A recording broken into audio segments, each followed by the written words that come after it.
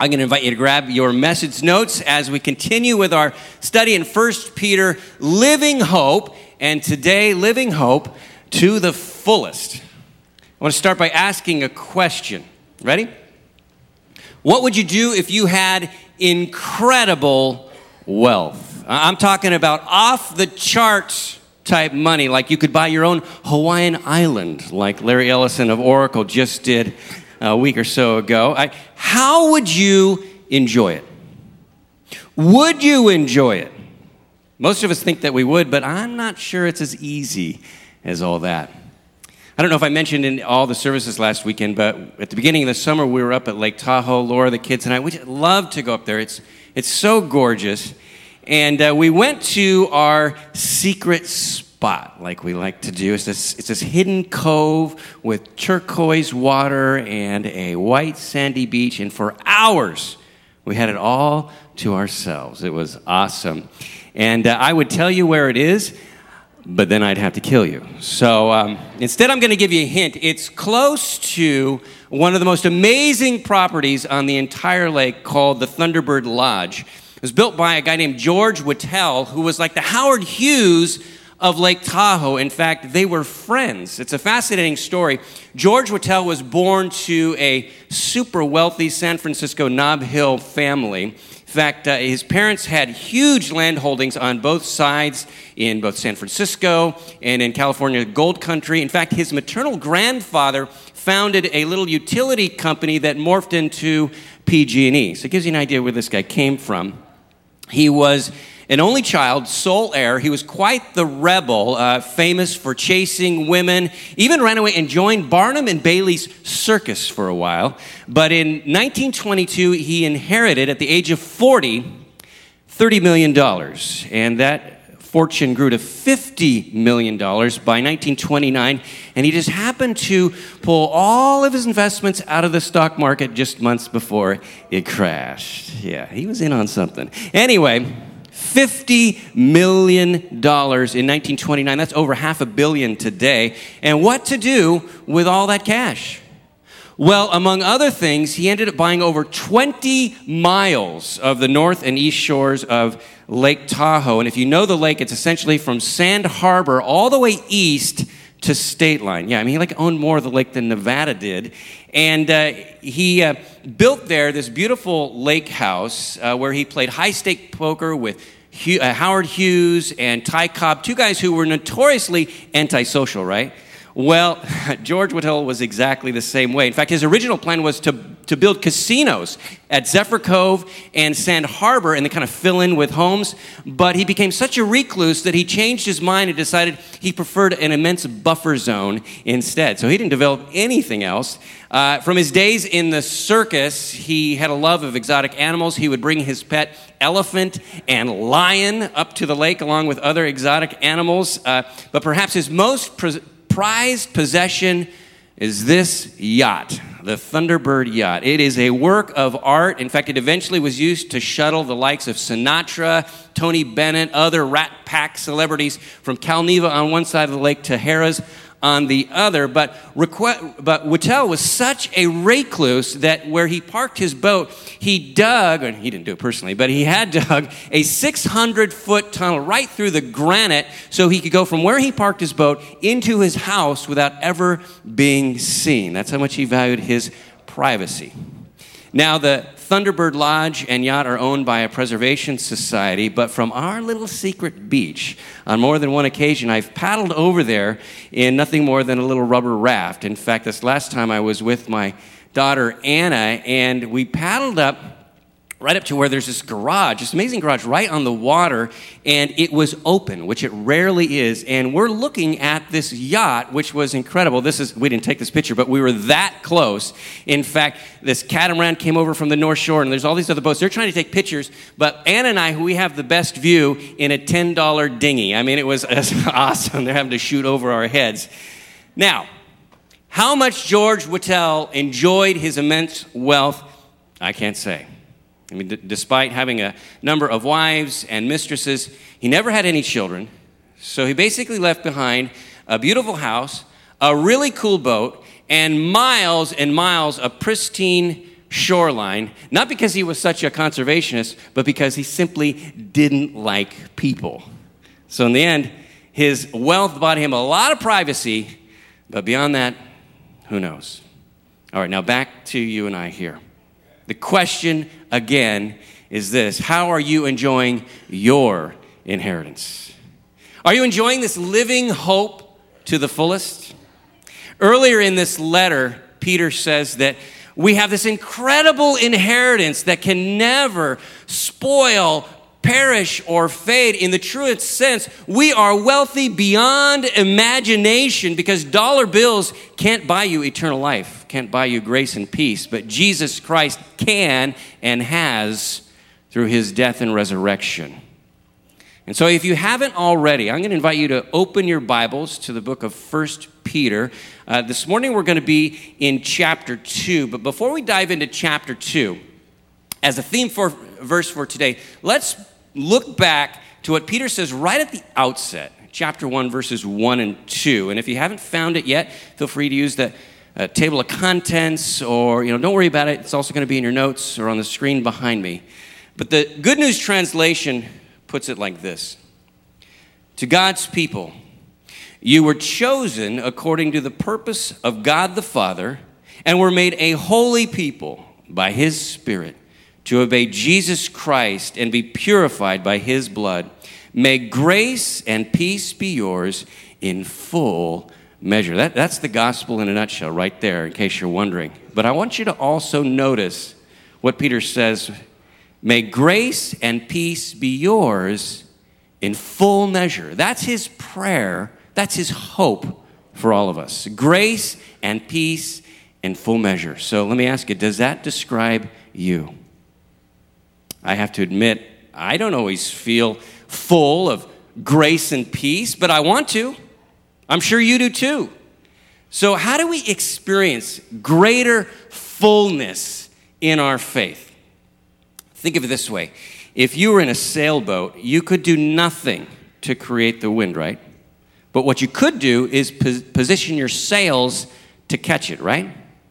Well, it's kind of that way with our faith. And so this morning, I want to give you just 3 very simple reminders that when lived out practically are going to help you trim your sails and fill them. And these are points that kind of give you handles to remember what Peter is saying in these verses here today. So buckle up. Here we go.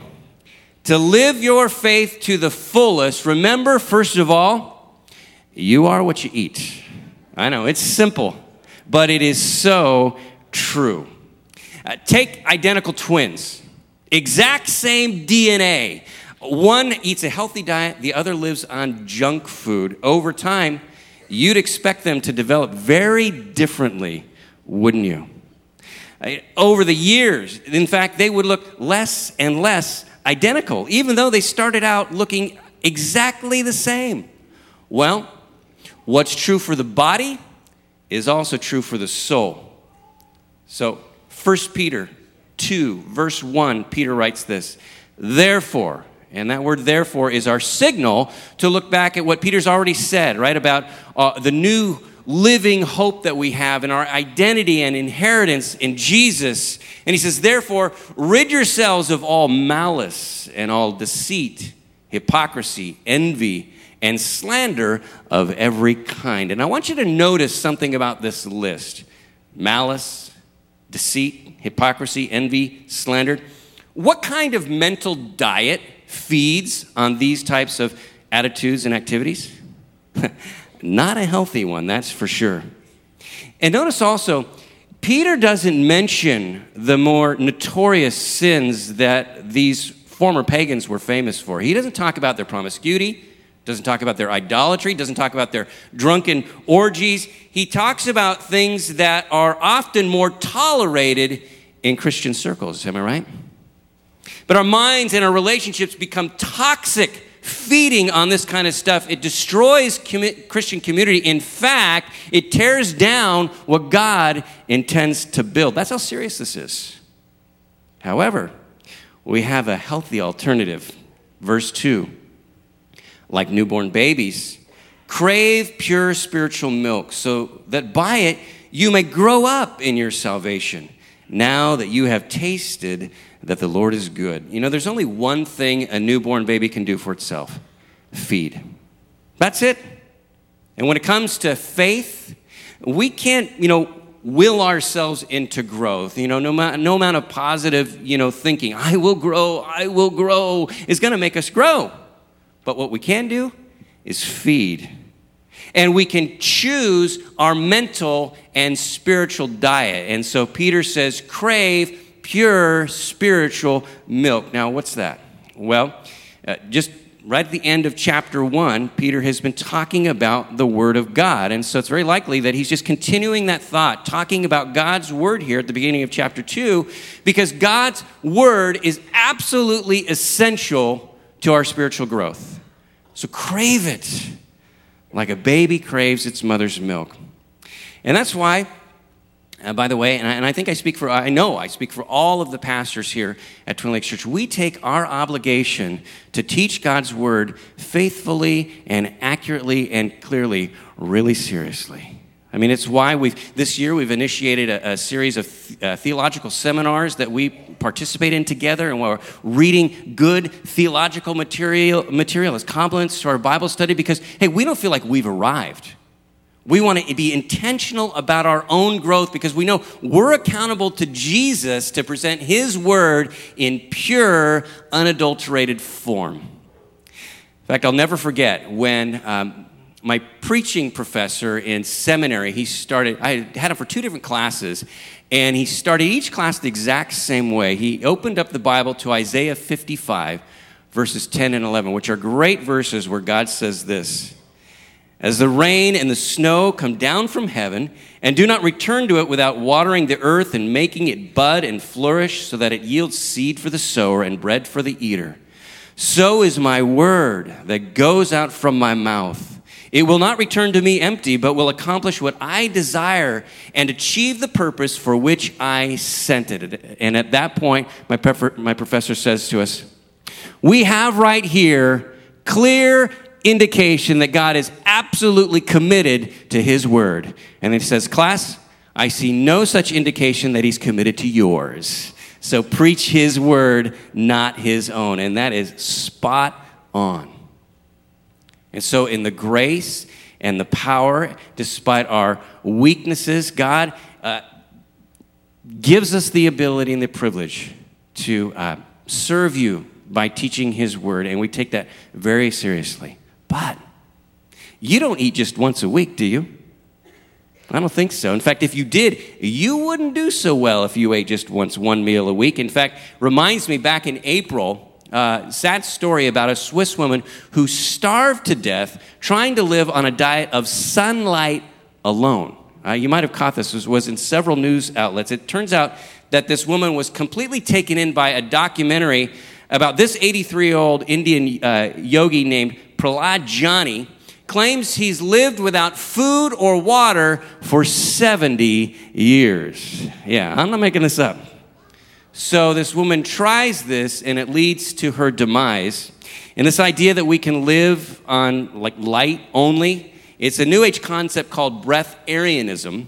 And you probably may have never heard of breatharianism because the only time you do, it's when one of their gurus is caught eating, which often happens, or B, when one of their really committed followers dies of starvation, like this woman. It's sad, but it points to the importance of knowing and feeding on truth. Because you can sincerely believe in something and still be sincerely wrong. And I doubt that any one of us are seriously considering giving up food. I know I'm not. But spiritually speaking, my concern is that sometimes we think we can live like a breatharian when it comes to God's Word. You still following me? I mean, true confession. Sometimes I feel like when we talk about developing, Bible study habits or the importance of reading God's Word, it's like trying to convince people to eat their vegetables. It's like, okay, if you say so.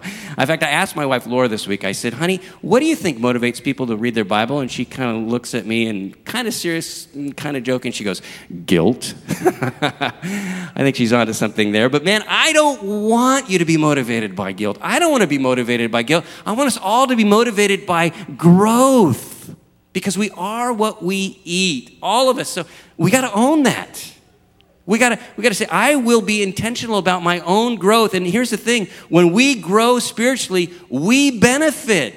We experience greater joy and fulfillment. And not only that, we grow in our intimacy and our relationship with Jesus Christ, who is the source of all grace and peace. And not only that, we become a greater blessing to everyone else around us, which really matters.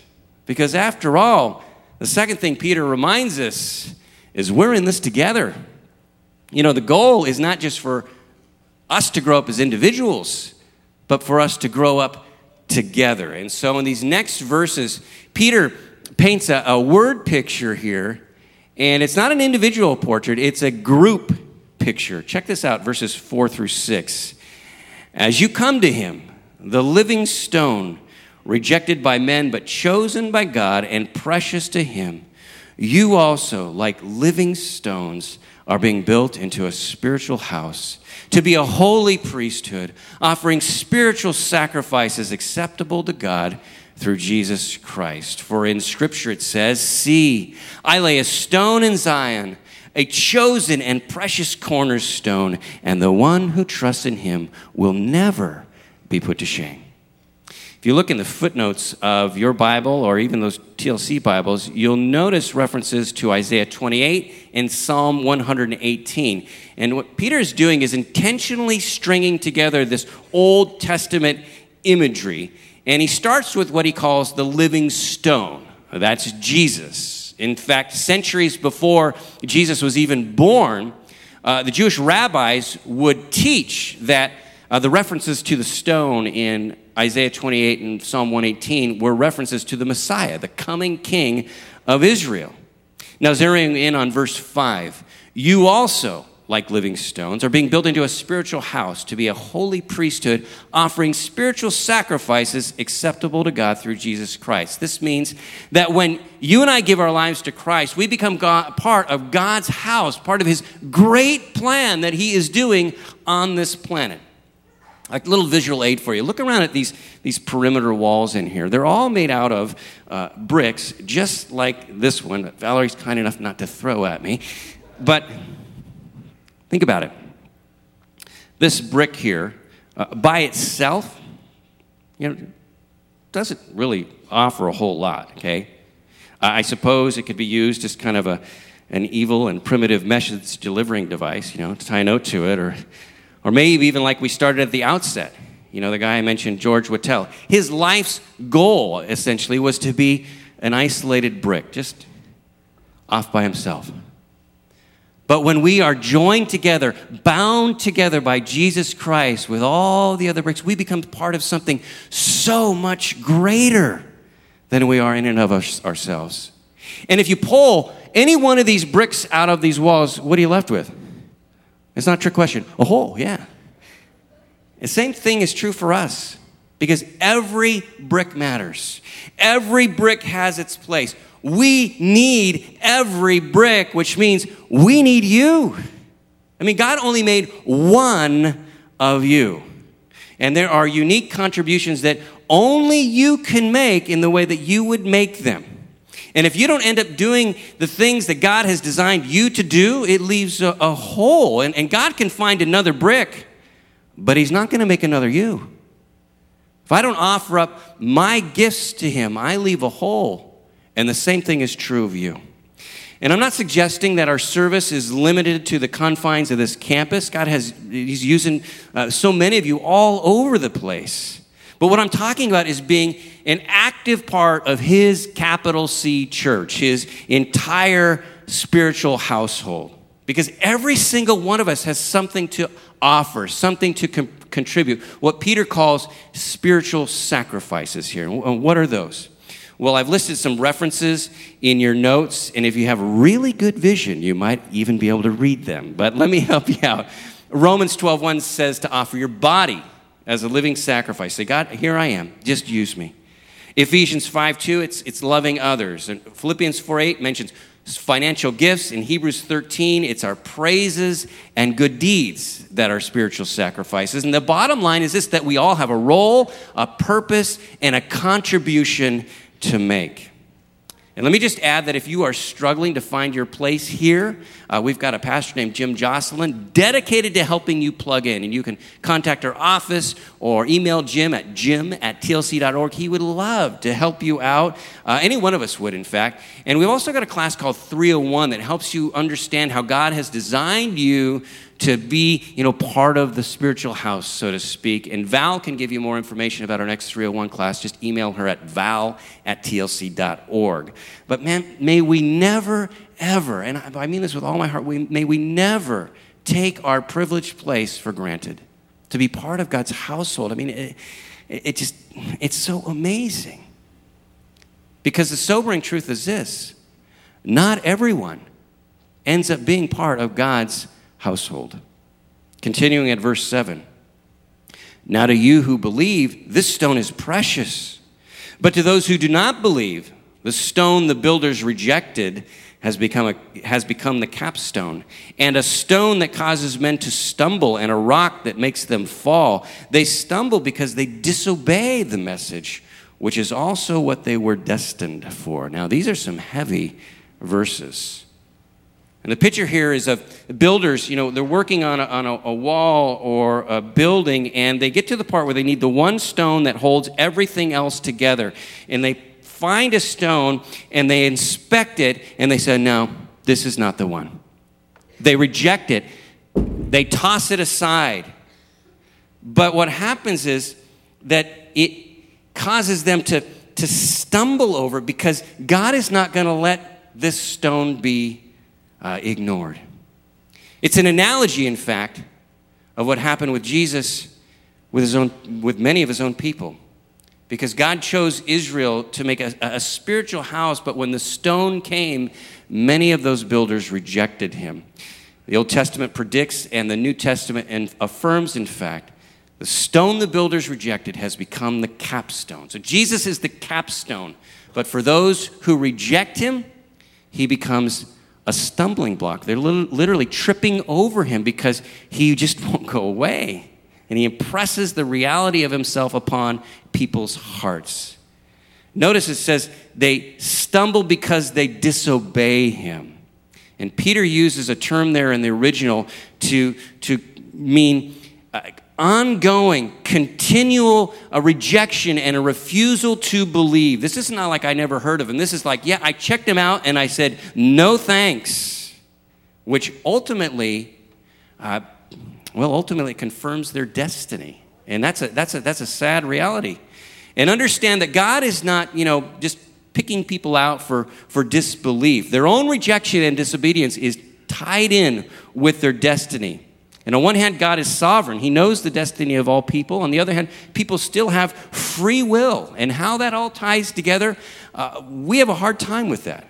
In fact, Peter, he doesn't really even bother to unravel the riddle for us. He just says, this is kind of how it is.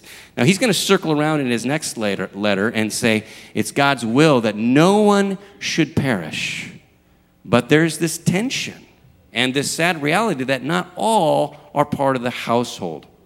Bottom line is this: God is both loving and just, and that's good enough for me. What you can know is this, and you can know this for sure: the message of grace in Jesus Christ is for you to receive. God loves you so much, and if you haven't already, I pray that you will receive what Jesus wants to do in your heart and life. And if you already have, that you will live that to the fullest. And so to that end, remember, you are what you eat. We're in this together. And finally, this is really big. We all naturally want to be part of something bigger than ourselves. Well, what God is doing on earth is bigger than anything else. In fact, as a Christian, you're part of the kingdom of God, which includes heaven. So this is like really, really big. And maybe you came in here today and you feel really small. You feel like your life hasn't really amounted to much. And in fact, often you find yourself feeling worthless. If that's you, I want you to really take to heart what Peter says here in verses 9 and 10. When he says, but you are a chosen people, a royal priesthood, a holy nation, a people belonging to God, that you may declare the praises of him who called you out of darkness into his wonderful light. Once you were not a people, but now you are the people of God. Once you had not received mercy, but now you have received mercy. Man, you are far from worthless. And here's the big picture. Because God loves the world, it has always been his plan to create a household that would bless the rest of the earth. That's his desire. And so it started with a guy named Abraham. You might have heard of him. And it extends now to you and to me. We're all the bricks that have ever been or ever will be part of God's house, held together by Jesus, which means this. It means we're chosen. God chose us long before we ever chose him. And we're royal priests because we serve and represent the King of the universe. We're a holy nation, not one defined by borders, and not because we're perfect, but because Jesus is perfect, and he gives us his holiness and sets us apart for his good purposes, and to be a people belonging to God. So, man, you may not feel special, but to God, you sure are. And God wants to show us off to the rest of the world, and that we might declare the praises of him who called us out of darkness into his wonderful light. God is using us to demonstrate that he's still in the business of extending his mercy. And I mean, there's no more important job on earth than that. I don't know what you do, for a paycheck, but there's no more important, significant vocation in life and calling than to be part of the people of God. And that's who you are, church. This is no trivial thing. This is really big. And when it all comes together, our personal growth in Christ and our togetherness as a community of faith, our service, our worship, it forms something really, really beautiful. That's why on the night that Jesus was arrested, one of his last recorded prayers is that we would be one, just like he and his Father are one. Because he said, when that happens, the world will know that the Father truly sent him. That's how much this matters. That's how important our oneness is. So to inspire you, I came across a cool image of unity. And remember last week I told you I was kind of a nature boy? Well, I found a really cool anthill for you to check out, all right? No, just kidding. It's not that. But it's a video clip that captures a flock of starlings demonstrating what's called murmuration. Have you ever heard of murmuration? It's amazing. It describes how starlings move in just uncanny coordination with each other. I mean, hundreds, even thousands of them move like they're being controlled by a single mind. And scientists can't even explain how they really do this, but when they do, it's breathtaking. Check this out.